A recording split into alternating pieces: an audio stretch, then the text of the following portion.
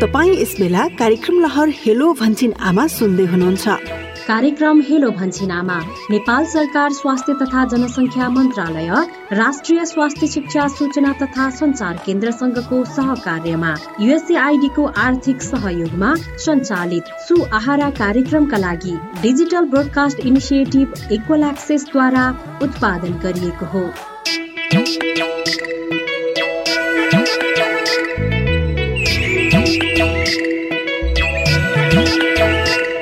नमस्कार, रेडियो लहर हेलो भन्छिनआमाबाट स्वागत गर्छु। म उपेन्द्र।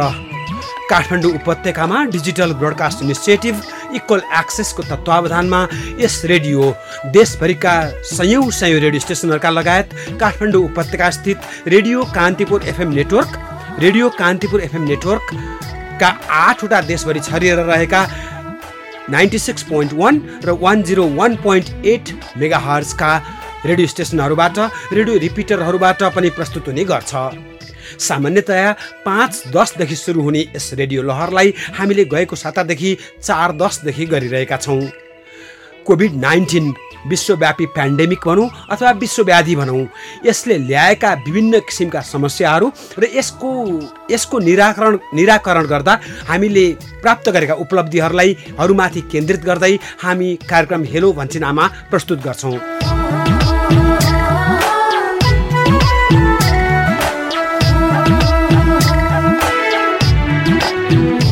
सधैँ जस्तै आज पनि हामीसँग कार्यक्रममा केही स्रोत व्यक्तिहरू हुनुहुन्छ र सामान्यतया प्राविधिक सूचना के हो र ठोस सूचना भनौँ भाइटल इन्फर्मेसन र अर्जेन्ट इन्फर्मेसन उपलब्ध गराउने क्रममा सुहारा 2 अन्तर्गत डिजिटल ब्रोडकास्ट इनिसिएटिभ भन्छिनआमाको यस ब्रान्डिङ सँगसँगै आज 2 जना विशेषज्ञहरू, एकजना चिकित्सक डाक्टर हेमन्त चन्द्र ओझा र त्यसै गरी अर्को जो खोप स्वास्थ्य महाशाखामा कार्यरत हुनुहुन्छ भरत भण्डारीसँग कुराकानी गर्नेछौँ।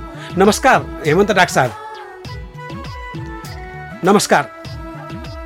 त्यसै गरी भरत सरलाई नमस्कार। हामीले काठमाडौँ उपत्यका स्थित कान्तिपुर एफएम 96.1 मेगाहर्ज र त्यसै गरी 87.5 देखि 108 मेगाहर्जसम्मका धेरै रेडियो स्टेसनहरूबाट, सयौं रेडियो स्टेसनहरूबाट यस कार्यक्रमलाई प्रस्तुत गर्ने गर्छौँ र यस कार्यक्रममा हामीले प्रशस्त फोन लिने गर्छौँ र त्यसै गरी यो फेसबुकमा पनि हामीले उपलब्ध गराउने गरेका छौँ। 2वटा फेसबुक साइटका 2टा लोकेसनहरू भन्छिनआमा facebook.com/भन्छिनआमा BHANCHHIN भन्छिनआमा। त्यसै गरी अर्को लोकेसन हो DBIEA facebook.com/DBIEA digital broadcast initiative equal access. यी 2टा साइटहरूमा हामी उपलब्ध छौँ। त्यसै गरी हामी एयरवेभ्सहरू 87.5 देखि 108 मेगाहर्जसम्म र त्यसै गरी कान्तिपुर एफएम नेटवर्कको 96.1 मेगाहर्ज र 101.8 मेगाहर्जमा हामी यसै गरी प्रस्तुत हुने गर्छौँ। यस अघि पनि हामीले प्रशस्त स्रोत व्यक्तिहरूसँग यहाँलाई भेटायौँ र सदा जस्तै आइतबार र बिहिबार हामी यहाँहरूसँग प्रस्तुत हुने गर्छौँ। आज बिहिबार हामी यस कार्यक्रम लहर खण्डमा छौँ र यो सिजन 2 हो। कोभिड-19 एक किसिमबाट सिजन 2 भनौँ अथवा एयर 2 भनौँ र कहिले हामी थर्ड वेभ पनि आउँछ कि भन्ने त्रासमा छौँ अथवा थर्ड वेभको पनि चर्चा चल्छ। थर्ड वेभ त्यति अप्ठ्यारो नहोस्। सेकेन्ड वेभमा हामीले धेरै मानिसहरू गुमायौँ, धेरै जनता गुमायौँ, धेरै नागरिक गुमायौँ। फर्स्ट वेभको अर्कै किसिमको तरङ्ग थियो। यसै बिचमा प्रस्तुत हुनुभएको छ डाक्टर हेमन्त ओझा। डाक्टर साहब नमस्कार। हेमन्त डाक्टर साहब नमस्कार। हेलो हेमन्त डाक्टर साहब नमस्कार। नमस्कार। खुसी लाग्यो। डाक्टर साहब एयरपोर्टमा हुनुहुन्छ? म एयरपोर्टमा हेर्नु न। हजुर हो त। कुनै पनि एपिडेमिक, कुनै पनि महामारी, कुनै पनि विश्वव्याधि अथवा पेन्डेमिकसँग एयरपोर्ट एउटा महत्त्वपूर्ण पोर्ट हो। सी पोर्ट होस् अथवा एयरपोर्ट होस् अथवा बोर्डर पोर्टहरू हुन्। त्यस कारण त एयरपोर्टमा डाक्टर ओझा हुनुहुन्छ। हामीले आज बडा ठुलो हाम्रो भाग्यवादी त म होइन, तर भाग्य नै भन्नुपर्छ। इन्टरनेसनल एयरपोर्ट काठमाडौँमा डाक्टर हेमन्त ओझा हुनुहुन्छ र उहाँ एपिडेमियोलोजी एपिडेमियोलोजी महाशाखामा काम गर्नुहुन्छ। एपिडेमियोलोजी भन्नाले मेरा सहभागी श्रोताहरू के बुझ्नुपर्छ भने रोग अनुसन्धान र रोग निवारण महाशाखालाई बुझ्ने गरिन्छ र नेपालमा इडिसिडी यो महाशाखा टेकुमा कार्यरत छ। र यति बेला डाक्टर हेमन्त ओझा यसरी एयरपोर्टमा कार्यरत हुनुहुन्छ। हवाईजहाजबाट थुप्रै यात्रुहरू आउने जाने गर्छन्, जाने पनि गर्छन्, आउने पनि गर्छन्। यसपल्टको कोभिड-19 को बारेमा र पोहोरको कोभिड-19 को बारेमा यहाँको तात्विक केही आफ्ना अब्जर्भेसनहरू बताइदिनुहोस् न। धन्यवाद उपेन सर, धन्यवाद धेरै धेरै। सुनिएको छ नि राम्ररी? राम्रो छ, अति हाई फाइडेलिटी। ल धन्यवाद यहाँहरूलाई सबैजनालाई। पहिला त इक्वल एक्सेसको टोटल टिमलाई धन्यवाद र विशेष गरी उपेनजी तपाईँलाई र तपाईँको टिमलाई सबैलाई धन्यवाद।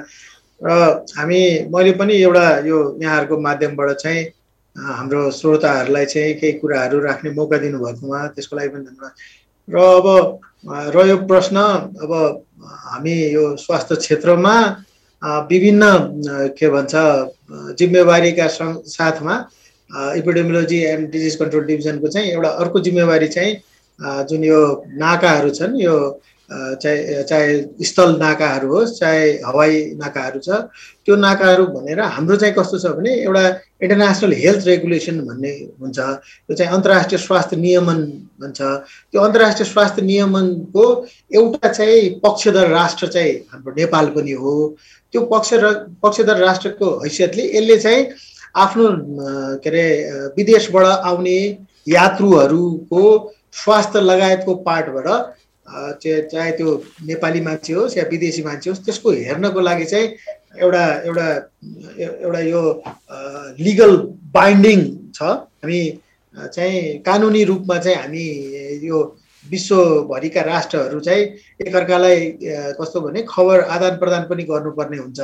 नेपालमा केही त्यस्तो देखियो जुन विश्वको लागि चाहिँ कन्सर्नको विषय हो भने नेपालले खबर गर्नुपर्ने हुन्छ। अरू ठाउँमा विश्वको अरू ठाउँमा कहीँ यस्तो घटनाहरू घटेको छ जो चाहिँ अरू देशको लागि पनि छ भने त्यस्तोको लागि पनि के अरे हामीले के अरे जानकारी दिनुपर्ने हुन्छ। सो यो माध्यमको लागि अनि सरकारहरू चाहिँ तयार हुनुपर्ने हुन्छ। सरकारहरू चाहिँ हरेक उसमा चाहिँ र त्यसको लागि चाहिँ केही नाकाहरूमा केही ठाउँहरूमा चाहिँ हामीले पोस्टहरू राखेका हुन्छौँ र हामी यात्रुहरूलाई चाहिँ भनौँ न उनीहरूको एउटा लेभलको स्क्रिनिङ भइरहेको हुन्छ। यो अहिले कोभिडलाई मात्रै होइन कि हामी सुरु बेलादेखि हामी विशेष गरी हाम्रो यो इबोला को समयदेखि चाहिँ हामीले यो स्टार्ट गरेको भनौँ न नेपालमा र अहिले चाहिँ अब कोभिडको लागि चाहिँ यो काम पनि भयो। र मैले चाहिँ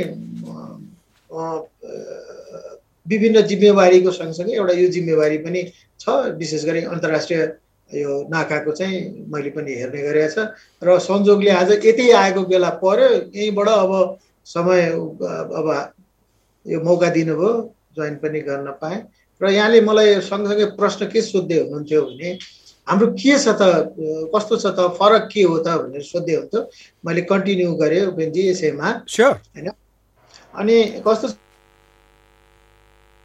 बुझ्नुपर्ने आवश्यक के छ भने जस्तो पहिला सुरुको अवस्थामा हामी बाहिरबाट हाम्रो केसेसहरू नेपालमा इम्पोर्ट भयो, किनभने डिजिज कतिपय चिजहरू हामी किनभने इन्टरनेसनल ट्राभल हुन्छ, इन्टरनेसनल ट्रेडहरू हुन्छ होइन, हाम्रो व्यापारहरू, अनि त्यसपछि चाहिँ हाम्रो यातायातको। त्यही भएर अहिले पहिलाको जस्तो छैन, विश्वको कुनै पनि कुनामा अलिकति सानो केही घटनाहरू घट्छ भने ती घटनाको कन्सर्न चाहिँ पुरै विश्वसित हुन्छ भन्ने उदाहरण चाहिँ एउटा यो कोभिडको सङ्क्रमणले पनि देखाएको छ होइन।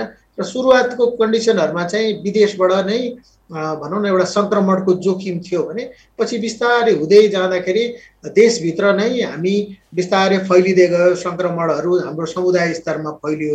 र पहिलाको वेभहरूमा मान्छे अलि डर पनि थियो, अलि चनाखो पनि भएको जस्तो चाहिँ देखियो भने अहिले पछिल्लो अवस्थामा चाहिँ अहिले हामी पनि यस्तै रहेछ भन्ने खालको पनि भावनाहरू विकास भएको देखिएको छ। र यो भाइरसको एउटा सबभन्दा अर्को के छ भने यो भाइरस चाहिँ यसले रूपमूड परिवर्तन गर्छ, किनभने यो जुन प्रकारको भाइरस हो यसको प्रकृति नै यस्तै होइन। सो रूपमूड परिवर्तन गर्ने हुनाले हिजोको दिनमा के अरे कतिपय मान्छेहरूलाई चाहिँ कसैले एक्सपिरियन्स गर्नु भएको छ भने पनि, अनुभव गर्नु भएको छ भने पनि उहाँहरूलाई लाग्थ्यो होला कि पहिला मैले जस्तो एक्सपिरियन्स गरेको थिएँ त्यस्तै खालको कन्डिसन होला भनेर। तर यो जति बेलामा यो रूपगुण परिवर्तन गर्छ, कहिलेकाहीँ यो हाम्रो लागि एकदमै हानिकारक पनि हुन्छ, यो है हानिकारक पनि हुने भएको भएर यो चाहिँ बढी सङ्क्रामक हुने, बढी सर्ने पनि हुन जाने भएर जसको चाहिँ ज्वलन्त उदाहरण पछिल्लो अवस्थामा देखिएका भेरिएन्टहरू हुन्। हस् डाक्टर साहब, म फेरि अर्को पूरक प्रश्नसँग आउँछु र भरत भण्डारीज्यू खोप शाखामा कार्यरत हुनुहुन्छ, खोप स्पेसलिस्ट हुनुहुन्छ र परिवार स्वास्थ्य महाशाखा टेकुमै अर्को कार्यालय छ जसले यो देशभरिको यो खोपको व्यवस्थापनको एउटा केन्द्रीय भूमिका गर्दछ। भरत सर नमस्कार। भरत सरको माइक्रोफोन म्युट छ जस्तो छ। हेलो सर, म छु सर, हजुरहरु कन्टिन्यू गर्नुस्, म एउटा सानो काम पनि सँगै गर्दैछौँ, हामी टिमै छौँ। भरत सरलाई म पहिलो एउटा प्रश्न गरिहालौँ? एकछिन पछि गरौँ सर, 5 मिनट पछि म एउटा काम सकिहाल्छ। म फेरि 5 मिनट भरत सर सामु आउँछु। म हेमन्त डाक्टर साहब, एउटा कुरो के भने चीनको वुहान 1.5 वर्ष जति अगाडि यही कोरोना भाइरसको लागि हामीले सुन्यौँ, यो नाउँ र जान्यौँ वुहान। फेरि अहिले हेनान बाढीले ग्रस्त छ। यसपल्ट गएको 2-3 दिनदेखि सम्भवतः हेनान बाढीले ग्रस्त छ र विश्वको कन्टेम्पोररी यो सूचना जानकारी सँगसँगै हिजो आज त्रिभुवन इन्टरनेसनल एयरपोर्ट अथवा काठमाडौँ इन्टरनेसनल एयरपोर्टमा यहाँहरूले यो क्वारेन्टाइन भनौँ अथवा यो चेक जाँच भनौँ सिर्फ कोरोना भाइरसको लागि मात्रै गर्नुपर्छ कि अरू पनि डिजिजेसहरू छन् जो एपिडेमिक रूप लिन सक्छन्? जस्तो पहिला येलो फिभर भन्ने गरिन्थ्यो, पछि एचआइभीमा नि त्यस्तो टेस्ट हुन थाल्यो, अथवा कुनै अरू सार्स भन्छौँ, N1H1 भन्छौँ, बर्ड्स फ्लू भन्छौँ। यो अहिले कतिको चाप छ एयरपोर्टमा, स्थलगत एयरपोर्टमा अथवा हवाई नाकामा? यो कस्तो छ भने यहाँले एकदमै महत्त्वपूर्ण प्रश्न सोध्नुभयो है। यो कस्तो छ भने त्यो जुन अन्तर्राष्ट्रिय स्वास्थ्य नियमन जुन IHR भन्छ, इन्टरनेसनल हेल्थ रेगुलेसन अनुसारको प्रावधानमा चाहिँ के हो भने कुनै पनि देशमा, विश्वको कुनै पनि देशमा चाहिँ कुनै यस्तो घटनाहरू घट्छन् जुन अर्का विश्वभरिको लागि चाहिँ कन्सर्नको हुने अवस्था हुन्छ, रोगहरू लगायतको पार्टहरूमा, त्यसको चाहिँ नियमनको लागि चाहिँ यो स्थापना भएको हो। सो अहिले चाहिँ एउटा जस्तो अब तपाईँले यहाँ सुन्नुभयो होला, पत्र पत्रिकामा समाचारहरूमा पनि आउँछ, जस्तो इबोला फैलियो कङ्गोमा भन्छ, फलानु ठाउँमा यस्तो डिजिज देखियो भने। सो हामीले त्यस्तो राष्ट्रबाट चाहिँ यात्रा गर्ने व्यक्तिहरूलाई हामीले छुट्टै सोध्ने पनि गरे हुन्छ कि तपाईँ त्यो देशबाट यात्रा गरेर आउँदै हुनुहुन्छ, तपाईँको त्यस्तो छ भने डिक्लेयर गर्नुहोस् है, तपाईँको त्यस्तो केही छ भने तपाईँ आफूलाई चाहिँ भन्नुहोस् है, या तपाईँलाई त्यस्तो कुनै सिम्टम्सहरू तपाईँले डेभलप गर्नुभएको छ भने त्यो सिम्टम्सको बारेमा चाहिँ जानकारी दिनुहोस् है भनेर चाहिँ भन्ने गरे हुन्छ। र तपाईँको कतिपय देशहरू जस्तो जुन देशबाट यात्रा गरेर आएर येलो कार्ड देखाउनु पर्ने हुन्छ, त्यो भ्याक्सिनेसनहरू लगायतको पार्टहरूको, त्यस्तो अवस्थामा हामीले भ्याक्सिनेसनको पनि हेर्ने गरेको हुन्छ। र त्यो त हाम्रो नियमित प्रक्रिया अनुसार हुन्छ। तर अहिले अन टप अफ के हो भने यो अहिलेको इन्फेक्सन आएको भएर चाहिँ यो सबभन्दा बढी कन्सर्नको विषय भएको भएर हैन, लेटेस्ट यो चाहिँ पब्लिक हेल्थ इमर्जेन्सी भएको भएर विश्व समुदायको लागि भएर मोर फोकस र मोर कन्सर्न चाहिँ यो कोभिडलाई दिइएको मात्रै हो।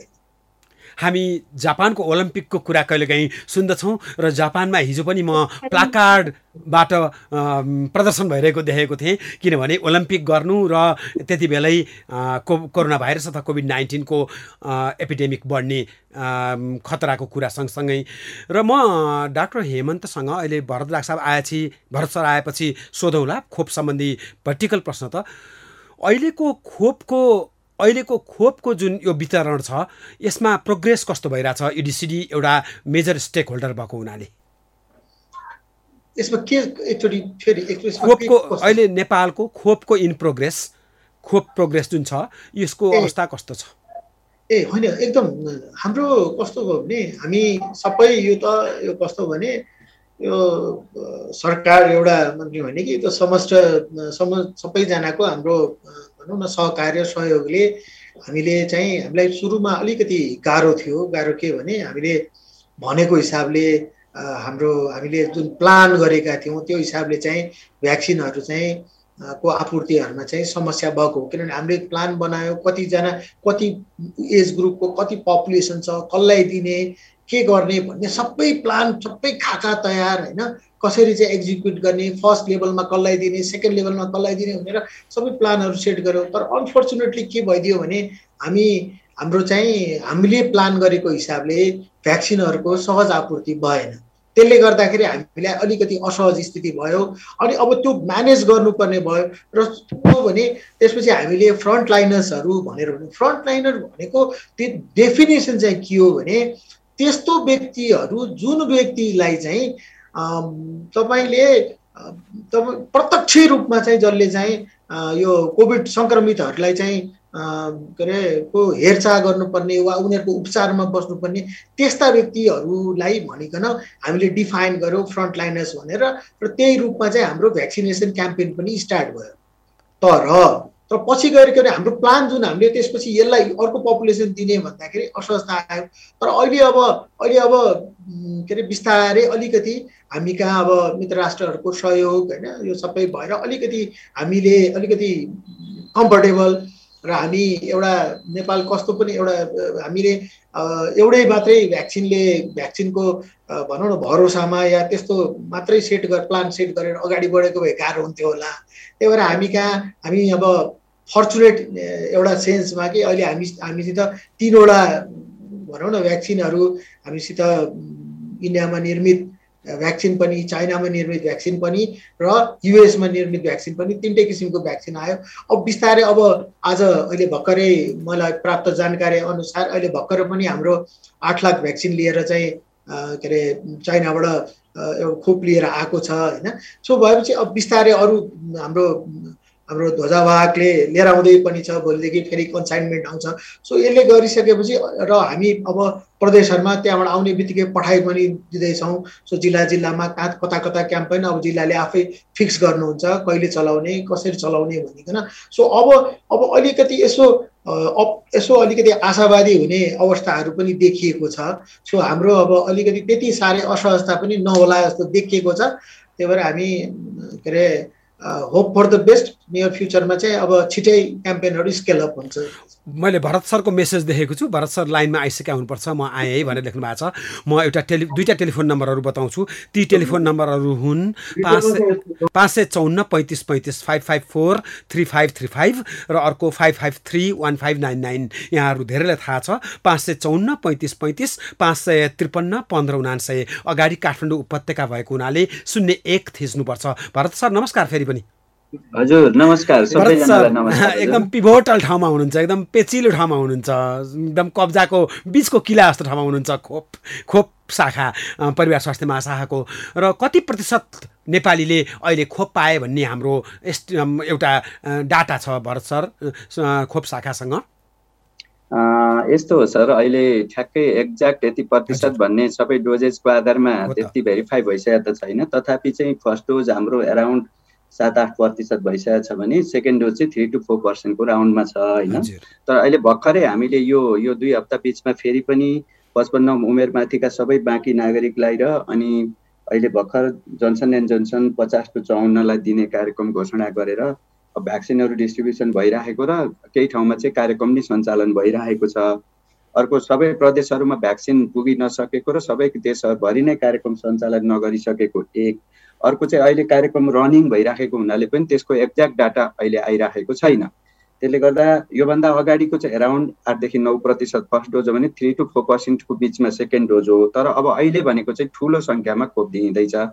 जस्तै 55 भन्दा माथिको पपुलेसन हामीले अहिलेसम्म हेर्दाखेरि रिमाइनिङ पपुलेसन चाहिँ एराउन्ड 20 लाख देखिन्छ। तर त्यसमा फेरि विश्वविद्यालय र स्कुलको शिक्षक र कर्मचारी प्लस सार्वजनिक यातायातमा काम गर्ने चालक र सहचालकहरू अनि प्लस अब 50 देखि 54 को नागरिकहरू अनि वैदेशिक रोजगारमा जाने नेपाली नागरिकहरू अनि अपाङ्गता भएका अशक्तता भएका व्यक्तिहरू आदि भनेर चाहिँ अहिले घोषणा भएको लक्षित समूहलाई खोप दिइसक्दा चाहिँ करिब हामी हाम्रो अनुमान चाहिँ करिब 18% जतिको हाराहारीमा यो खोप कार्यक्रम सञ्चालन हुँदाखेरि चाहिँ 18% जति चाहिँ हुन्छ होला भन्ने हामीलाई लागेको छ। प्रिय सहभागी श्रोता, म भन्न मन लाग्छ मलाई यो उत्सव मनाउने बेला हो। It's a moment to rejoice. वास्तवमा नै उत्सव मनाउने बेला हो, किनभने खोप यति छिटो आउला भन्ने पनि थिएन, खोप यति छिटो हामीले पाउलौँ भन्ने पनि थिएन। र खोप नहुँदा, खोप नलगाउँदा हामीले विभिन्न देशको भ्रमण गर्नबाट वञ्चित हुन सक्छौँ, प्रोटोकलहरू त्यस्तो बन्न सक्छ। र खोप यति बेला हामीले प्राप्त गरेका छौँ उल्लेख्य प्रतिशतमा। भरत सरले भनिहाल्नुभयो, खोप शाखा, परिवार स्वास्थ्य महाशाखाका हाम्रा खोप सम्बन्धी अहिलेको स्रोत व्यक्ति। र त्यसै गरी हामीले डाक्टर हेमन्तसँग प्रशस्त अरू सूचना जानकारी प्राप्त गर्दैछौँ, त्यसै गरी भरत सरसँग। र यसै बिचमा प्रश्न आएको छ टेलिफोनमा। हजुर नमस्कार। नमस्कार। कहाँबाट कुराकानी गर्नुभयो? म नुवाकोटबाट बोल्दैछु हजुर। नाम के होला? नुवाकोटबाट इनोज कुँवर। इनोज कुँवरजी, कुन नुवाकोटको कुन रेडियो सुन्दै हुनुहुन्छ? म रेडियो कान्तिपुर नै सुन्दैछु। रेडियो कान्तिपुर नुवाकोटमा पुग्छ? छिचोल छ, काठमाडौँ उपत्यकाबाट होला। ठिक छ, एकदम स्पष्ट सुनिन्छ, राम्रो सुनिन्छ। नुवाकोटको कुन ठाउँमा होला? नुवाकोटको लिम्बू गाउँपालिका। कुँवरजी, अब यहाँको प्रश्न यति जानकारी यहाँसँग मागे। हजुर डाक्टर हेमन्त हुनुहुन्छ हामीसँग, त्यसै गरी भरत भण्डारी सर हुनुहुन्छ। हजुर मेरो प्रश्न चाहिँ के हो भने होइन सर, हजुर विज्ञहरूले भनेको छ कोभिड-19 को तेस्रो लहर पनि आउँछ भनेको छ होइन? हजुर यो के हो र अनि यो कस्तो प्रभाव बनाउँछ र अनि हाम्रो अमेरिकाबाट चाहिँ जोन्सन एन्ड जोन्सनको खोप प्राप्त भएको छ 15 लाख डोज। यो कति वर्षदेखि कति वर्षसम्मको मान्छेलाई लगाउने हो र अनि यो खोपले चाहिँ यो खोप लगाएपछि तेस्रो लहरको महामारीमा चाहिँ तेस्रो लहरको महामारीसँग जुझ्न चाहिँ कतिको सहज हुन्छ र सहज असहज के हुन्छ जानकारी पाउन पाए आभारी हुने थिएँ। मलाई लाग्छ हामी जुम अनलाइनमा कनेक्टेड छौँ भरत भण्डारी सरसँग, त्यसै गरी डाक्टर हेमन्त ओझासँग। र दुवैजनालाई म यो प्रश्न सुम्पन्छु, किनभने एकातिर तपाईँले जुन खोपको कुरा गर्नुभयो त्यो बारेमा म भरत सरसँग सोधुला, तर तेस्रो वेभको लागि यो खोप कतिको, यो खोपहरू कति उपयोगी हुनुहुन्छ, म चिकित्सकको हिसाबले डाक्टर हेमन्तसँग सोध्दछु। डाक्टर हेमन्त, कुँवरजीको प्रश्न यहाँले सुन्नुभयो होला। डाक्टर हेमन्त, अलिकति बिचमा त्यो लाइन अलिकति डिस्टर्ब भएको भएर मैले चाहिँ उहाँले तेस्रो लहरको बारेमा केही सोधे जस्तो लाग्यो। यो खोपले तेस्रो लहरलाई कतिको सघाउँछ? ओके हजुर, होइन, डेफिनेटली यो के भने एउटा कुरो बेसिक हामीले एउटा बुझ्नुपर्ने प्रश्न के छ भने दुई तीनवटा कुराहरू छन्। एउटा कुरा के भने पहिलो चाहिँ हामीले बुझ्नुपर्ने कुरा चाहिँ हामी आफू व्यक्तिगत रूपमा हाम्रो जिम्मेवारी र हामीले अपनाउनु पर्ने के एउटा पार्ट होइन। त्यो भनेको अहिलेसम्म हामी के कम्फर्ट पोजिसनमा छैनौँ भने कि हामी जुन स्वास्थ्यका जुन मापदण्डहरू छन् नि हामीले अपनाउनु पर्ने व्यक्तिगत रूपमा, ती मापदण्ड केही पनि खुकुलो भएको छैन है। त्यसको तपाईँ इभन तपाईँ भ्याक्सिनेटेड हुनुहुन्छ भने पनि तपाईँलाई अहिलेको अवस्थामा चाहिँ तपाईँलाई चाहिँ आफ्नो व्यक्तिगत सुरक्षाको मापदण्ड चाहिँ खुकुलो बनाउने परमिसन छैन, त्यो गर्न मिलेन। यो चाहिँ पहिलो कुरो चाहिँ सबैजनाले हामीले बुझ्नुपर्ने प्रश्न हो। किनभने कहिलेकाहीँ फल्स सेन्स आउला कि म चाहिँ भ्याक्सिनेटेड छु, अब त एकदम आनन्द भयो, ल जे गरे पनि हुन्छ, या मैले मापदण्ड अपनाउनु पर्दैन भन्ने बुझाइ होला।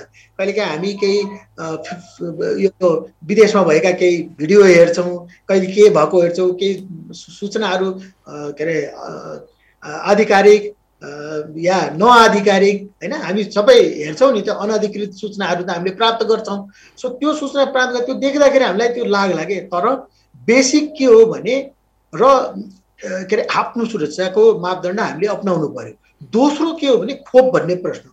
हाम्रो के अरे अहिलेको यो रोगलाई चाहिँ के अरे बच्ने एउटा उपाय मध्ये चाहिँ या यसको उपचारको भनौँ न पार्ट चाहिँ, किन उपचार त केही पनि छैन हामीसित त यसको। सो एउटा टुलको रूपमा चाहिँ भ्याक्सिन आयो।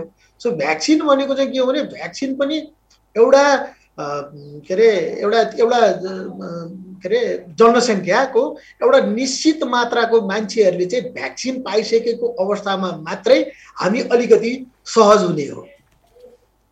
र डेफिनेटली भ्याक्सिन एउटा जस्तो अब एकछिनलाई मानौँ 100 जना मान्छेले भ्याक्सिन लगाउनु पर्ने छ भने 100 जना मध्ये त्यो पर्टिकुलर ठाउँमा चाहिँ कुन भेरिएन्टले चाहिँ सबभन्दा बढी असर गरिरहेको छ त्यसको विरुद्धमा कति प्रतिशत मान्छे चाहिँ त्यहाँको पपुलेसन चाहिँ भ्याक्सिनेटेड हुनुपर्छ भन्ने खालको चाहिँ साइन्टिफिक के भन्छ एउटा इभिडेन्स छ होइन। सो सरदरमा अहिले आइरहेको कुरा अनुसार जस्तो 70% जति भन्छ सरदरमा। सो त्यति पपुलेसन भ्याक्सिनेटेड भयो भने डेफिनेटली चाहिँ हामी अब आउने लहरहरू लगायतको पार्टलाई चाहिँ हामी आफूलाई जोगाउन सक्ने अवस्था हुन्छ। तर व्यक्तिगत सुरक्षाको चाहिँ आफूले मापदण्डहरू स्वास्थ्यका मापदण्डहरू चाहिँ पूर्ण रूपमा चाहिँ परिपालन चाहिँ गर्नुपर्ने। यसै बिचमा अरू पनि थुप्रै प्रश्न टेलिफोनबाट आएको छ। हामी 5 देखि 6वटा प्रश्न लिन सक्छौँ। प्रायः जस्तो भन्न सकिँदैन, कहिले कहिले रिसोर्स पर्सन्स अथवा स्रोत व्यक्तिहरूको कुराकानीले गर्दा पनि समय चाहिन्छ र लिन्छ। Bharat sir, hello. Bharat sir, उहाँले अमेरिकन J&J खोपको बारेमा सोध्नु भएको थियो। भरत सरको केही रेस्पोन्स छ त्यसमा? हुन्छ सर, डाक्टर साहबले असाध्यै राम्रो कुरा भनिसक्नुभयो। पहिले चाहिँ डाक्टर साहबकै कुरालाई मैले अलिकति समर्थन पनि र अझै एम्फासिस गर्दै के भन्छु भने खोप लगाउने कुरामा अहिले एकदम धेरै एक्साइटेड भएको देखिन्छ। खोप लगाएर चाहिँ पुरा 100% म सुरक्षित हुन्छु, मलाई कोभिड लाग्दैन, यानि कि खोप लगाएर चाहिँ कोभिड लाग्यो भने पनि म चाहिँ अथवा मेरो मृत्यु हुँदैन, या चाहिँ मैले खोप लगाएँ भने मबाट सर्दैन भन्ने कुरा चाहिँ बिल्कुल गलत हो। खोप लगाइसकिसकेपछि अघि डाक्टर साहबले भनिसक्नुभयो एउटा निश्चित समूह अथवा सङ्ख्यामा खोप लगाइसकिसकेपछि यो रोग सर्ने दरमा कमी आउँछ, स्वाभाविक हो। भरसक खोपले 2 तरिकाले काम गर्छ। भरसक त हाम्रो शरीरमा रोगसँग लड्ने शक्ति, त्यो कीटाणुको विरुद्धमा चाहिँ इम्युनिटी भन्छौँ हामी, गेन गर्छ र त्यो रोगलाई लाग्न दिँदैन, त्योसँग फाइट गर्छ, रोग लाग्न दिँदैन र त्यो रोगको चिन्ह लक्षण आउँदैन। तर भ्याक्सिन लगाए पनि केही मान्छेहरूमा रोग लाग्ने सम्भावना हुन्छ, किनभने हाम्रो शरीरको आफ्नो अवस्थामा पनि त्यो निर्भर हुन्छ। अनि त्यो मान्छेलाई यसले राम्रो गर्ने कुरा चाहिँ के हो भने खोप लगाइसकिसकेपछि रोग लागे पनि यसबाट सिकिस्तपना हुनबाट चाहिँ बचाउँछ। खोपको राम्रो कुरा चाहिँ त्यो हो। तर सर्न त सर्छ नि त। त्यसो भएर खोप लगाएँ भनेर आफूले अहिले कोभिडबाट चाहिँ बच्ने जुन मापदण्ड छन्, विश्वव्यापी जनस्वास्थ्यका मापदण्ड छन्, पहिलो कुरा चाहिँ त्यसमा ध्यान दिनै पर्छ। म फेरि पनि डाक्टर साहब सँगसँगै यसलाई जोड गरेर अर्को उहाँसँग जोडिएको प्रश्न के थियो भने J&J अथवा जोन्सन एन्ड जोन्सन खोप चाहिँ कुन उमेर समूहकालाई दिन मिल्छ भन्ने चाहिँ प्रश्न थियो। अरू त डाक्टर साहबले भनिसक्नु भयो। अब यो चाहिँ विशेष गरी यो खोप चाहिँ 18 वर्ष उमेर माथिका, 18 वर्ष र सोभन्दा माथिका सबै नागरिकलाई दिन मिल्छ। यो विश्व स्वास्थ्य सङ्गठनले यसलाई रिकमेन्डेसन गरिसकेको छ। फेरि यसो भनिरहँदाखेरि नेपालमा चाहिँ 50 देखि 54 का नागरिकलाई दिने भनेर सरकारले घोषणा गर्यो। यसमा पनि दुविधा होला। आम नागरिकलाई यो विषयमा पनि जानकारी हुनु जरुरी छ भन्ने मलाई लाग्छ र म थोरै निवेदन गर्न चाहन्छु। थोरै समयमा विश्वव्यापी मान्यता, विश्व स्वास्थ्य सङ्गठनको सुझावको आधारमा खोप कसरी दिने भनेर एउटा चाहिँ विश्वव्यापी चाहिँ रिकमेन्डेसन छ हैन, मान्यता छ। त्यसलाई केमा जोड गरिएको छ भने कोभिड सबैलाई लाग्ने सम्भावना छ। पहिलो कुरा कोभिड सबैलाई लाग्ने सम्भावना छ। त्यसमध्येमा कोभिड कसलाई धेरै लाग्ने सम्भावना छ? एउटा पक्ष लाग्न त सबैलाई लाग्छ, त्यसमध्येमा सबभन्दा छिटो र धेरै लाग्ने सम्भावना कसलाई छ? पहिलो। दोस्रो चाहिँ कोभिड लागिसकेपछि हुने उच्च जोखिम भनेको त्यसको सिभियरिटी भन्छौँ हामी, सिकिस्तपना यानि कि बिरामीको कडापना यानि कि मृत्यु हुने चाहिँ कुन समूहमा चाहिँ बेसी छ। यी 2टा कुरालाई ध्यानमा राखेर अबको खोप कार्यक्रमलाई व्यवस्थित गर्नुपर्छ है भन्ने चाहिँ विश्व स्वास्थ्य सङ्गठनको सुझाव। त्यसको आधारमा अहिले नेपाल सरकारले, हामीलाई थाहा छ, सुरुको अवस्थामा फ्रन्टलाइनर अग्रपङ्क्तिमा काम गर्ने उच्च जोखिममा रहेका नागरिक मान्छेहरू र त्यसपछिको ज्येष्ठ नागरिकहरूलाई कोभिडको संक्रमण भयो भने चाहिँ जोखिम धेरै छ। त्यसैले यो खोप चाहिँ क्रमशः माथिल्लो उमेरबाट तल्लो उमेरमा दिँदै जाने भन्ने भएको हुनाले 55 माथिकोलाई हामीले भेरोसिल दिनलाई आह्वान गर्यौं भने अब बाँकी रहेको 50-54 लाई J&J खोप दिएको हो। तर यो खोप 18 वर्ष माथि सबैलाई दिन भन्ने मिल्छ। मसँग व्हाट्सएपमा पनि प्रश्न छ, त्यसैगरी टेलिफोन आइरहेको छ। लाग्छ कहिलेकाहीँ हेलो भन्छिनामा 3 घण्टाको गरौँ अनि कसैलाई पनि मैले गुमाउन थिएँ र हेलो नमस्कार। नमस्ते हजुर। कहाँबाट कुराकानी गर्नुभयो? भरत सर हुनुहुन्छ, हेमन्त डाक्टर साहब हुनुहुन्छ? हजुर सर नमस्ते, म प्युठान चकचकेबाट सर। प्युठान कहाँबाट? चकचकेबाट। हजुर नाउ? मेरो अनमोल शर्मा। अनमोलजी कुन रेडियो सुन्दै हुनुहुन्छ? मैले मालश्री हो, प्युठान पूर्व मालश्री पश्चिम हैन त? हो नि, पश्चिमबाट आएको छ पूर्वतिर वेभ। हेर्नुहोस्, यो रेडियो भनेको लाइटनिङ जस्तो हो अथवा थन्डर जस्तो हो, जसरी हामीले बिजुली चम्केको देख्छौँ त्यस्तै हो। ओहो कति राम्रो। हजुर यहाँको प्रश्न, किनभने समयले गर्दा छिटो गरे। सामान्य 2वटा छोटा प्रश्न छ। हजुर म हेमन्त डाक्टर साहब र भरत सरलाई सुन्नको लागि भनिरहेको छु। हजुर हजुर सर, एउटा के छ भने सर, यो जस्तै कोभिडको रिकभर भइसकेपछि फेरि पुनः कोभिड हुने चाहिँ यसको कतिको सम्भावना एउटा। हजुर। अनि अर्को चाहिँ जति यो कोभिडको रिकभरी सकेपछि यो विकनेस कहिलेसम्म रहन्छ सर?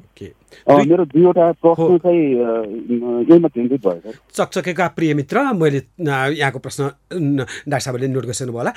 म हेमन्त डाक्टर साहबकै गएँ पहिला। डाक्टर साहब सायद उहाँले सोधेको प्रश्न दोस्रो पल्ट कोभिड-19 अथवा कोरोना भाइरस हुन्छ कि हुँदैन भन्ने हो जस्तो लाग्छ, र अर्को चाहिँ कमजोरी कहिलेसम्म रहन्छ यसको भन्ने हो। पोस्ट कोभिडसम्मको कुरा आयो होला। हेमन्त डाक्टर साहब, उहाँको प्रश्न चकचके प्युठानबाट। धन्यवाद। हाम्रो श्रोता, हाम्रो मित्र चकचकेबाट फोन गर्नुहुने, मैले सरको कारण यो अलिकति मौका मेरो आफ्नो प्रब्लम भइरहेछ कि यो साउन्डको अलिकति, त्यसले गर्दाखेरि हो। र अर्को कुरा के छ भने उहाँले एउटा राम्रो प्रश्न भन्नुभयो। हामीलाई दोस्रोचोटि हुने सम्भावना हुन्छ, दोस्रोचोटि हुन सक्ने सम्भावना भएर नै अहिलेको अवस्थामा सुरक्षाको मापदण्डहरू चाहिँ अप्नाएर बस्नुहोस् भन्ने हो कि।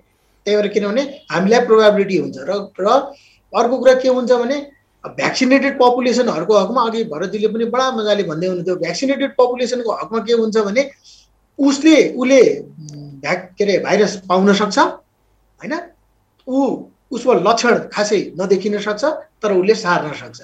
त्यसले गर्दाखेरि हामीसित यो दुईटै चान्सेसहरू चाहिँ रहन्छ। अब रह्यो प्रश्न हामीलाई कहिलेसम्म रहन्छ, अब यदि भयो भने यो कमजोरी लगायतको पार्ट, यसको चाहिँ केले, यसमा धेरै फ्याक्टरहरूले चाहिँ रोल प्ले गर्छ। एउटा चाहिँ त्यो व्यक्ति जसलाई त्यो सङ्क्रमण भएको छ उसलाई कस्तो अवस्थाको सङ्क्रमण भएको थियो, भनेको मतलब कडा खालको भएको थियो कि कस्तो मध्यम खालको भएको थियो कि सङ्क्रमणको रूप कस्तो खालको त्यो व्यक्तिमा देखिएको थियो, त्यसले चाहिँ उसको कहिलेसम्म रहने वा कहिलेसम्म हुने त्यसलाई चाहिँ डिटरमाइन गर्छ। त्यसलाई चाहिँ यसले चाहिँ के अरे भन्छ। त्यसले गर्दाखेरि अब ठ्याक्कै यति दिनसम्म वा यति महिनासम्म भनेर भन्न चाहिँ अलिकति गाह्रो हुन्छ। यो चाहिँ इन्डिभिजुअल केसेसहरूमा हुन्छ। तर जेनरली चाहिँ हामीले अहिले देखिरहेको चाहिँ त्यस्तै, अब भनौँ न कसैको कसैको स्वाद हराउने हुन्छ, छिटै 8-10 दिन 15 दिनमै रिकभर भएर आएको देखिन्छ।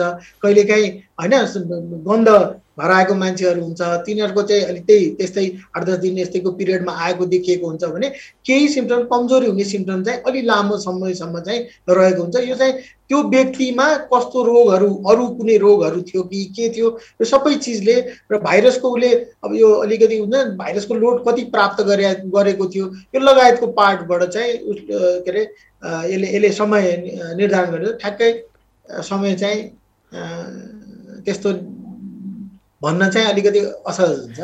हजुर, हामी फेसबुकमा पनि उपलब्ध छौँ, त्यसै गरी टेलिफोनमा पनि उपलब्ध छौँ। मैले अघि निवेदन गरिहालेँ नम्बर 554 35 35 553 15 99। काठमाडौँ उपत्यकाको फोन नम्बर भएको हुनाले 01 अथवा 01 अगाडि थिच्नै पर्छ। र मैले फेरि पनि यो प्रश्नमा भरत सरकार लिएर गइन अघिको प्रश्न, किनभने दुईटैको निवारण भयो जस्तो लाग्छ। हामीसँग भरत सर हुनुहुन्छ, त्यसै गरी डाक्टर हेमन्त चन्द्र ओझा हुनुहुन्छ। अर्को टेलिफोन आइसकेको छ, म टेलिफोनमै लागेँ। नमस्कार। नमस्ते। कहाँदेखि टेलिफोन गर्नुभयो?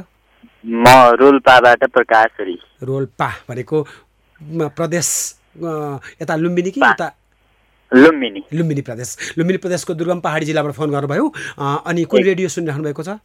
हजुर, radio Malashree, extremely popular these days त्यो एरियामा। फाइन, अब प्रश्न गर्नुहोस् त।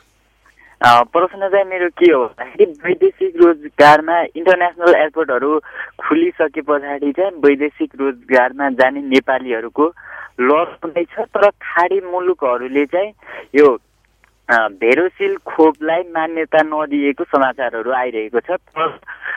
जोन्सन एन्ड जोन्सनको खोप नेपालमा पनि कोभ्याक्स सुविधा अन्तर्गत पाइसकेको छ। र यो प्रश्न चाहिँ म खोपमा शाखाका व्यक्ति कहाँ जान चाहन्छु। यो भेरोसिल लगाएका व्यक्तिलाई वैदेशिक रोजगारमा जानको लागि विदेशमा गइसके पछाडि स्वयं आफैले खर्च गर्नुपर्ने, क्वारेन्टाइन खर्च व्यवस्थापन गर्नुपर्ने हुँदा भेरोसिल खोप चाहिँ मान्यता नदिएको अवस्थामा जोन्सन एन्ड जोन्सनको खोप चाहिँ नेपाली युवा युवतीहरूले वैदेशिक रोजगारमा जानको लागि नपाइरहेको गुनासो गरिरहेका छन्। यसको निवारण कसरी हुन्छ? खुब राम्रो अब्जेक्टिभ अथवा वस्तुगत प्रश्न गर्नुभयो। So me a young person of Nepal, I saw you problem there, म त्यही भन्छु। यो प्रश्न ल भरत सर, अति नै वस्तुगत प्रश्न छ। हजुर, धेरै धेरै राम्रो प्रश्न, धन्यवाद छ उहाँलाई। यो समय सान्दर्भिक र नेपालको लागि, सरकारको लागि, हामी सबैको लागि पनि एउटा चाहिँ राम्रो प्रश्न हो र यसको बारेमा अहिले सरकारी तहमा, नेपाल सरकारको तहमा पनि छलफल भइराखेको छ। र पहिलो कुरा त म उहाँलाई जवाफ दिइहालौँ। हजुरले भन्नु भइराखेको कुरा, योभन्दा अगाडि त हामीसँग जोन्सन एन्ड जोन्सन भन्ने खोपै थिएन। त्योभन्दा अगाडिसँग हामीसँग जुन खोप आएको थियो त्यो खोप भए पनि अवसर दिनुपर्छ भनेर सरकारले 55 वर्षभन्दा माथिका नागरिक सँगसँगै भेरोसिल भए पनि खोप वैदेशिक रोजगारमा जाने नेपाली नागरिकहरूलाई दिनुपर्छ भनेर घोषणा गरिसकेको छ। र त्यो बेलामा जुन जुन देशमा जाँदा भेरोसिल मान्ने छ त्यो व्यक्तिहरूले त्यो खोप लिने अवसर पाउनु भएको छ। र कतिपय ठाउँमा खोप नचलेको हुनाले बाँकी छ, तपाईँहरूले पाउनुहुन्छ, त्यसमा ढुक्क हुनुहोस्। अब र दोस्रो जेएनजेको कुरा, जोन्सन एन्ड जोन्सनको कुरा हजुरलाई जानकारी नभएको होला। जुन अहिले काठमाडौँ भ्याली प्रदेश नम्बर 3 र प्रदेश नम्बर 5 मा पनि भर्खर अब यसपछि सुरु हुन्छ। प्रदेश नम्बर 3 मा काठमाडौँ भ्यालीमा मात्रै जेएनजे खोप चलेको छ, त्यसले गर्दा नि बाहिर थाहा नभएको हुनसक्छ। वैदेशिक रोजगारमा जाने सबै नेपाली नागरिकहरूलाई जेएनजे खोप पनि पाउनुहुन्छ। तर अलिकति मैले जानकारी गराउँ, हजुरहरू वैदेशिक रोजगारमा जाने नागरिकले पनि अलिकति ध्यान दिनुपर्छ होला। भनेको भरमा भन्दा पनि साँच्चीकै कुन कुन देशमा जाँदा जेएनजे नै खोप चाहिन्छ, कुन कुन देशमा जाँदाखेरि भेरोसिल लगाउँदा पनि हुन्छ भन्ने कुराको जानकारी राखेर निदो भएर खोप लिदिनु भयो भने तपाईँहरूलाई नै सजिलो पनि हुन्छ र हामी खोप दिने व्यक्तिहरूलाई पनि व्यवस्थापन गर्न सजिलो हुन्छ। दोस्रो कुरा। तेस्रो कुरा हामी सबै नेपालीले जानकारी पनि राख्नुपर्छ, सरकारलाई सहयोग पनि गर्नुपर्छ, यस अर्थमा कि अब भोलि जेएनजे खोप त यो 3 महिना अवधि भएको खोप आएको छ, हामीले त्यसमा पनि हाम्रो यो 2 महिना 1.5 महिना बिचमा यो खोप सकिन्छ, चल्छ। त्यो अवधिमा त वैदेशिक रोजगारमा जाने नेपालीले जेएनजे खोप पाउनुभयो। तर त्यसपछि जेएनजे खोप फेरि आउँछ कहिले भन्ने त कुनै निश्चित छैन। त्यो अवस्थामा वैदेशिक रोजगारमा जाने नेपाली नागरिकहरूलाई परेको कठिनाइलाई त्यो बारेमा अत्यन्त संवेदनशील भएर सरकारले, नेपाल सरकारले अब स्वास्थ्य मन्त्रालयबाट परराष्ट्र मन्त्रालयदेखि लिएर यसको छलफल भइरहेको छ र त्यसको बाटो फुकाउने जिम्मेवारी सरकारको हुन्छ। हजुरहरूले धेरै आत्तिनुपर्छ मलाई लाग्दैन। चौथो उत्तर, अब नेपाली नागरिक जो विदेश जान्छ तपाईँहरूको लागि अब यसरी अभियानमा मात्रै खोप दिएर हुँदैन। जस्तै भदौ असोजमा जाने नागरिक त अहिले खोप लिनुहुन्छ, तर माघतिर जाने नागरिकले के गर्ने त भन्ने कुराको पनि समाधान भइसकेको छ। नेपाल सरकारले वैदेशिक रोजगारमा जाने नेपालीलाई 12 महिना उपलब्ध भएका खोपहरूलाई कसरी व्यवस्थापन गरेर दिनुपर्छ भन्ने पनि छलफल गरिरहेको छ। र त्यो निदो चाँडै हुने भएको हुनाले पनि विदेशमा जाने नेपाली नागरिकहरूले खोप पाउनुहुन्छ भन्ने कुरामा हामी लागेका छौँ र सरकारले सुनिश्चित गरिसकेको हुनाले ढुक्क भएर आफ्नो नजिकको खोप केन्द्रमा अरूलाई पनि खोप दिन, तोकिएका लक्षित समूहलाई खोप दिन सहयोग गर्दै आफूले पनि खोप लिन हुनको लागि म हार्दिक अनुरोध गर्दछु। भरत सर, भन्न मन लाग्छ अङ्ग्रेजीमा $1 ट्रिलियन एडभाइस इन्फर्मेसन, यति महत्त्वपूर्ण सूचना जानकारी दिनुभयो। मलाई डाक्टर हेमन्तसँग सोध्न मन लागेको हो, किनभने इन्टरनेसनल इमिग्रेसन पोइन्टमा हुनुहुन्छ, चेक पोइन्टमा हुनुहुन्छ, उहाँलाई थाहा हुन्थ्यो, तर म यति बेला टेलिफोनकै लागि परेँ, किनभने नत्र भने टेलिफोनबाट मैले सहभागी श्रोतालाई गुमाउने भएँ। Radio is voice to voiceless, voice of voiceless. हजुर नमस्कार। हजुर नमस्कार। कहाँबाट कुराकानी गर्नुभयो? म चितवन भरतपुरबाट हो। ठुलो जिल्ला काठमाडौँ उपत्यका भन्दा बृहत अनि महत्त्वपूर्ण जिल्ला। कुन रेडियो सुन्दै हुनुहुन्छ? कान्तिपुरै हो। कान्तिपुर सुनिन्छ चितवन, त्यहाँ त आउटलेट नै छ, हो त, रेडियो स्टेसन नै छ। अनि कहाँ बस्नुहुन्छ? हजुर म भरतपुर वार्ड नम्बर 11 बसेनी भन्ने ठाउँमा। बसेनी। अनि नाम? हिरालाल अरियाल। हिरालाल अरियालजी, यहाँको प्रश्नमा जाउँ अब, किनभने समय अति कम हुँदै गइसक्यो। हजुर मैले सोध्न खोजेको यो जुन जोन्सन एन्ड जोन्सनको खोप आएको छ नि, हजुर म त 65 वर्ष भयो। अब यो चितवन जिल्लामा पनि आउँछ कि आउन, जुन 15 लाख मध्ये आएको मध्ये। हजुर अनि त्यो यहाँ ल्याउनु पाइन्छ कि पाइन्न होला भनेर हामीले त लगाएको छैनौँ, अरू त। हजुर ल भरत सर, फेरि पनि म हेमन्त राष्ट्रको जानुभन्दा अगाडि खोप महाशाखाकै एकदम भर्टिकल व्यक्ति कहाँ गएँ। जोन्सन एन्ड जोन्सन चितवनमा 65 वर्ष प्लसको हिराजीको प्रश्न यो। हजुर सर एकचोटि प्रश्न दोहोऱ्याइदिनु हुन न प्लिज। मैले बुझेअनुसार 65 वर्ष प्लसकोहरूले चितवनमा, उहाँ भरतपुरमा बसेनी बस्नुहुन्छ र उनीहरूले जोन्सन एन्ड जोन्सन जेएनजेको खोप पाउने के प्रावधान छ, के स्किम छ? सर मैले अघि नै निवेदन गरेका थिएँ, खोपहरूलाई चाहिँ प्राथमिकताको आधारमा माथिल्लो उमेरबाट दिँदै जाने सरकारको नीति छ। किनभने ज्येष्ठ नागरिकहरू चाहिँ कोभिडबाट उच्च जोखिममा पर्नुहुन्छ र अन्य वर्ग नि छन् जसलाई नेपाल सरकारले सम्बोधन गरिसकेको छ। अघि नै पनि डाक्टर साहबले नि भन्नुभयो, मैले नि भने। अब रह्यो अहिलेको सरकारले गरेको घोषणा के हो भन्दाखेरि 55 वर्षभन्दा माथिका यसअघि खोप खोप लिन, प्रथम मात्रा खोप लिन बाँकी सबै नागरिकहरूको लागि भ्याइरोसिल खोप भन्ने खोप दिने भनेर चाहिँ घोषणा भइसकेको छ र त्यो कार्यक्रम चाहिँ अब सायद 1-2 दिन बिचमा जहाँ चलेको छैन त्यो चल्छ। त्यो कार्यक्रम बृहत रूपमा चल्छ र सबैले खोप पाउनुहुन्छ, ढुक्क हुनुहोस्। तर हामी सबैले सहयोग गर्नुपर्छ कि तोकिएको लक्षित समूहले खोप पाउनुपर्छ।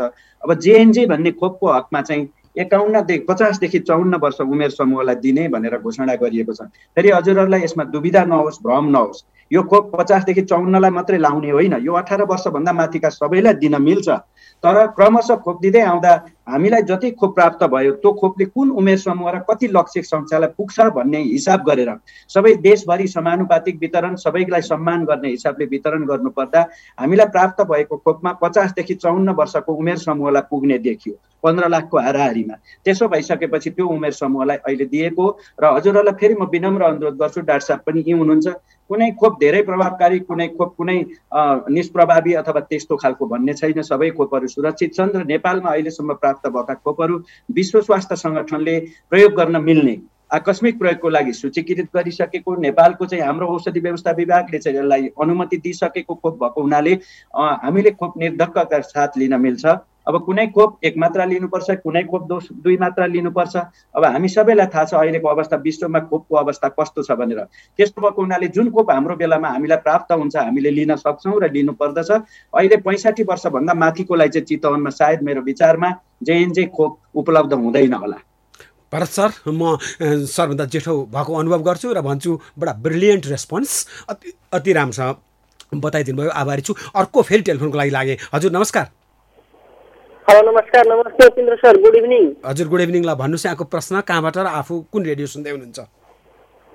म सिराहा जिल्ला लाहान नगरपालिका वडा नम्बर 8 प्रदेश नम्बर 2 बाट बोल्दैछु। रेडियो कान्तिपुर सुन्दैछु। रुपेश कुमार महतो। हजुर रुपेशजी, कान्तिपुर एफएम अन्त्यबडार सिराहा लाहान। अनि प्रश्न त?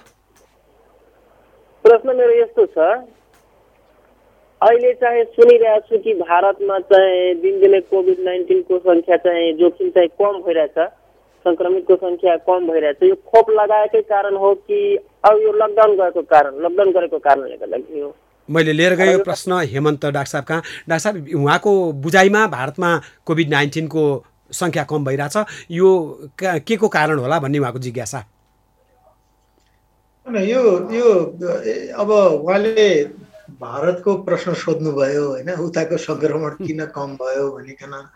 अब यो कस्तो भने पहिलो प्रश्न त पहिलो यसको उत्तर चाहिँ अब त्यहाँको सङ्क्रमण कम हुनलाई र त्यो फेरि कुनै सङ्क्रमण कम भयो भनिकन इन जेनरल पुरै देशभरिको हेर्दाखेरि त होला, तर सर्टेन ठाउँको फेरि हेर्दाखेरि त्यो अवस्था छैन। त्यहाँ पनि स्टेट वाइज त्यहाँ पनि फरक। जस्तो अहिले बेलायतकै फेरि स्वास्थ्य मन्त्री नै सङ्क्रमित हुनुभयो। हजुर यस। सो यो कस्तो हुन्छ भने अब ठुलो जनसङ्ख्यामा चाहिँ देशभरिको हेर्दाखेरि चाहिँ कम जस्तो देखिएला, तर कुनै एउटा पर्टिकुलर ठाउँको हेर्दाखेरि त्यहाँको सङ्क्रमण दर चाहिँ फेरि त्यहाँको लागि चाहिँ एकदम उच्च पनि देखिन्छ होइन।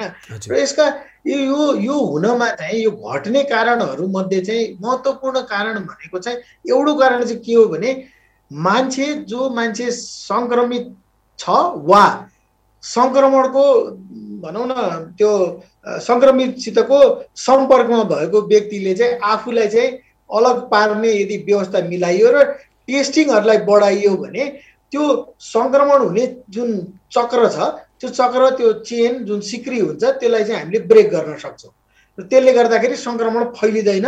एउटा त्यो। दोस्रो, डेफिनेटली उहाँले भने जस्तो दोस्रो, खोपहरूको मात्राहरू चाहिँ पर्याप्त मात्रामा खोप लाग्दै गयो भने त्यो कम मान्छे सङ्क्रमित हुने हुन्छ।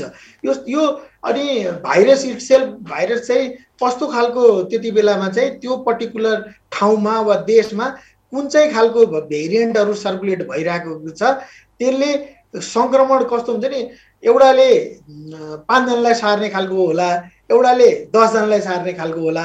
सो कस्तो खालको छ त्यसले पनि यो सङ्क्रमण फैलिने गतिलाई चाहिँ के अरे असर गर्छ। सो यो धेरै कुराहरू चाहिँ को सम्मिश्रणले गर्दाखेरि र अर्को भाइरस चाहिँ त्यति बेला भाइरस चाहिँ कमजोर खालको भाइरस सर्कुलेट भइरहेछ कि कडा खालको भाइरस सर्कुलेट भइरहेको छ त्यसको भेरिएन्ट चाहिँ भन्ने यो धेरै फ्याक्टर्सहरूले चाहिँ र पब्लिकले आफूले कतिको आफूलाई चाहिँ के अरे भनौँ न स्वास्थ्य सुरक्षाका मापदण्डहरू अपनाएको छ। यो भेरियस चिजहरूले चाहिँ सङ्क्रमण कस्तो जाने कस्तो हुने भनेर निर्धारण गर्छ। मैले चाहिँ भारतको विषयमा चाहिँ मैले कमेन्ट गरिहाल्न नमिल्ला, तर यो समष्टिगत रूपमा चाहिँ सबै ठाउँमा चाहिँ यही अनुरूपले नै हुने हो त। माइक्रो एनालिसिस अथवा सूक्ष्म विश्लेषण, त्यसै गरी म्याक्रो एनालिसिस बृहत विश्लेषण धेरै फरक फरक हुनसक्छ। जहाँसुकै एक टाइम हामी नेपालगञ्जलाई ज्यादा सङ्क्रमण भएको देख्थ्यौँ भने पछि काठमाडौँ धेरै हुँदै गयो। त्यस्तो बेला बेलामा यस्ता किसिमका कुरा हुन्छ। र मैले यो प्रश्नलाई बढी किन अनर गरेँ भने रुपेशजी दृष्टिविहीन साथी हुनुहुन्छ, लाहानमा बस्नुहुन्छ र रेडियो दृष्टिविहीन साथीहरूको लागि एउटा महत्त्वपूर्ण सञ्चार माध्यम हो। र मलाई लाग्छ रेडियोमा काम गर्ने एउटा महत्त्वपूर्ण इन्सपिरेसन मेरो दृष्टिविहीनहरूको लागि the only available medium is radio. ब्रेलीमा हामीले कहिल्यै दिन सकेका छौँ र यसै कारणले गर्दा म यो प्रश्नको बढी अनर गर्छु। र मसँग एउटा मैले अब प्रश्न लिन गाह्रो छ होला टेलिफोनबाट, एउटा वाट्सएपको प्रश्न छ। म खोपको प्रोटोकल सम्बन्धी भएको हुनाले भरत सरसँग गएँ। प्रश्न छ, सक्रिय सङ्क्रमितले खोप लगाउन हुन्न भनिन्छ। अहिले खोप अभियान चलिरहेको बेलामा लक्षण नभएको व्यक्ति र पिसिआर पनि नगरेको अवस्थामा उसले शरीरमा भाइरस बोकेरै खोप लगाउन गएको हुन सक्ने जोखिमले निजलाई कस्तो अप्ठ्यारो पर्न सक्छ अथवा पार्न सक्छ? खोप लगाउन जानेले पिसिआर गरेर जाँदा राम्रो हो त? प्रश्न मैले वाट्सएपमा पाएको प्रश्न यस्तो छ भरत सर। हजुर धन्यवाद छ। अझ डाक्टर साहबले यसलाई क्लियर गर्नु होला होइन। अब उहाँ प्रश्न फेरि असाध्यै जेन्युन हो है। हजुर अब भाइरसको अब सङ्क्रमण भइसकेको तर इन्क्युबेसन पिरियडमा रहेको र चिन्ह लक्षण नदेखिसकेको अवस्थाको लागि उहाँले प्रश्न गर्नुभएको हो। यसमा हामीले त्यति धेरै चिन्ता गर्नु पर्दैन होइन। अब सामान्यतया अब भाइरसको सङ्क्रमण भइसकेपछि मान्छेहरूलाई चिन्ह लक्षण 2-4 दिनमा देखि नै हाल्छ, त्यो त भइहाल्छ। र केही मान्छेहरूमा भर्खरै इन्फेक्सन भइराखेको रहेछ र भ्याक्सिन लगाइयो भने पनि त्यसले त्यस्तो ठुलो समस्या गर्ने होइन, त्यस्तो डराउनु पर्ने अवस्था होइन। तर कोभिड भइसकिसकेर चिन्ह लक्षण देखिसकेको छ भने चाहिँ त्यो अवस्थामा चाहिँ करिब 1 महिनापछि मात्रै निको भएको चिन्ह लक्षण हराएको 1 महिनापछि मात्रै भ्याक्सिन दिन पर्छ। फेरि कोभिड भइसक्यो भनेर नदिने होइन, दिन पर्छ। तर निको भइसकेको अथवा चिन्ह लक्षण हराएको 1 महिनापछि दिनुपर्छ भन्ने कुरा गरिएको। उहाँले सोधेको हो पिसिआर गरेर मलाई चाहिँ अब केही पनि छैन म भ्याक्सिन लिन्छु भनेर लिन सक्ने हो नि त, धेरै राम्रो। तर त्यो त्यस्तो जरुरी नभएको र सम्भव पनि नभएको। अर्को कुरा, अब भाइरस लागिसकेपछि सङ्क्रमण भइसकेपछि केही दिनमा चिन्ह लक्षण देखि नै हाल्ने। भर्खर हिजो आज भाइरसको सङ्क्रमण भएको छ अनि चिन्ह लक्षण नदेखिने सङ्ख्या असाध्यै न्यून हुने।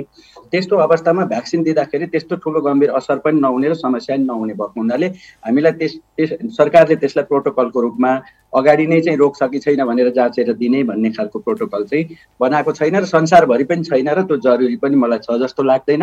र यसको लागि डाक्टर साहबले अझै क्लियर गर्नुहुन्छ होला। डाक्टर साहबलाई पनि अवसर दिनको लागि डाक्टर साहब 1 मिनेटमा थप कुराकानी।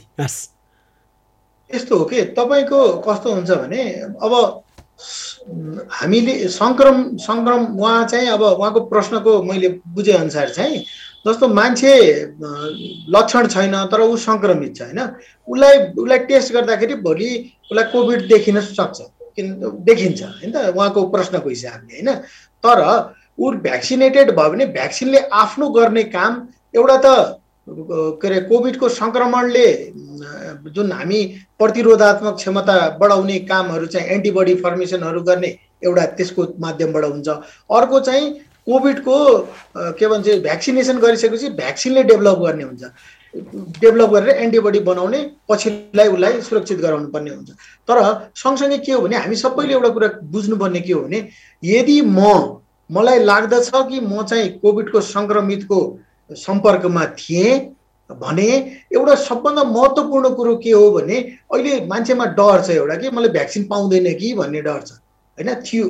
तर अहिले अघि भरतजीले पनि बडा राम्ररी भन्नुभयो कि भ्याक्सिन अब सहज आपूर्ति हुँदैछ, अब चिन्ता नगर्नुहोस्, अब बिस्तारै सबैले बिस्तारै भ्याक्सिन होइन हामी पनि त्यसमा लागेका छौँ। पुरै सरकार त्यसमा चाहिँ के अरे भ्याक्सिनको सहज आपूर्ति गराउनको लागि चाहिँ लागि परेको छ। तर आफू यदि जोखिममा हुनुहुन्छ के अरे र प्लस आफू चाहिँ यदि चाहिँ सम्पर्कमा हुनुहुन्छ भने कृपया आफूलाई टेस्ट चाहिँ गराउनुहोस् है। र तपाईँले चाहिँ टेस्ट गराएर त्यसको रिजल्टको बेसमा चाहिँ तपाईँ फर्दर चाहिँ भ्याक्सिनेसनमा जानुभयो भने एउटा त आफू सुरक्षित हुनुहुन्छ, अरूलाई पनि सुरक्षित राख्नुहुन्छ। यति चाहिँ मैले अनुरोध गर्छु। हस्, बिजुली पनि गएन र अनलाइनले पनि काम गर्यो डाक्टर हेमन्तसँग पनि र त्यसै गरी भरत सरसँग पनि। र म सुनको त्यस्तो फन्ड अथवा त्यस्तो पुजारी त होइन, तर भन्नेलाई फुलको माला, सुन्नेलाई सुनको माला। सम्पूर्ण सहभागीहरू म आभारी छु यहाँसँग, जस जसले प्रश्न गर्नुभयो, जस जसले सुन्नुभयो। र डाक्टर हेमन्तसँग त्यसै गरी आभारी छु, भरत सरसँग आभारी छु, रमेशजी, अचलाजी, मनोज महर्जनजी, मनोजजी, त्यसै गरी दिनेशजी अनि निरोशनजीसँग आभारी हुँदै आजको हेलो भन्छिनामा टुङ्ग्याउने यहाँसँग अनुमति मागे। अब आउँदो आइतबार फेरि यसै गरी प्रस्तुत हुनेछौँ। 4:10 सुन्न नभन्नुहोला। संयौँ रेडियो स्टेसनबाट र काठमाडौँबाट रेडियो कान्तिपुर FM नेटवर्कबाट। नमस्ते।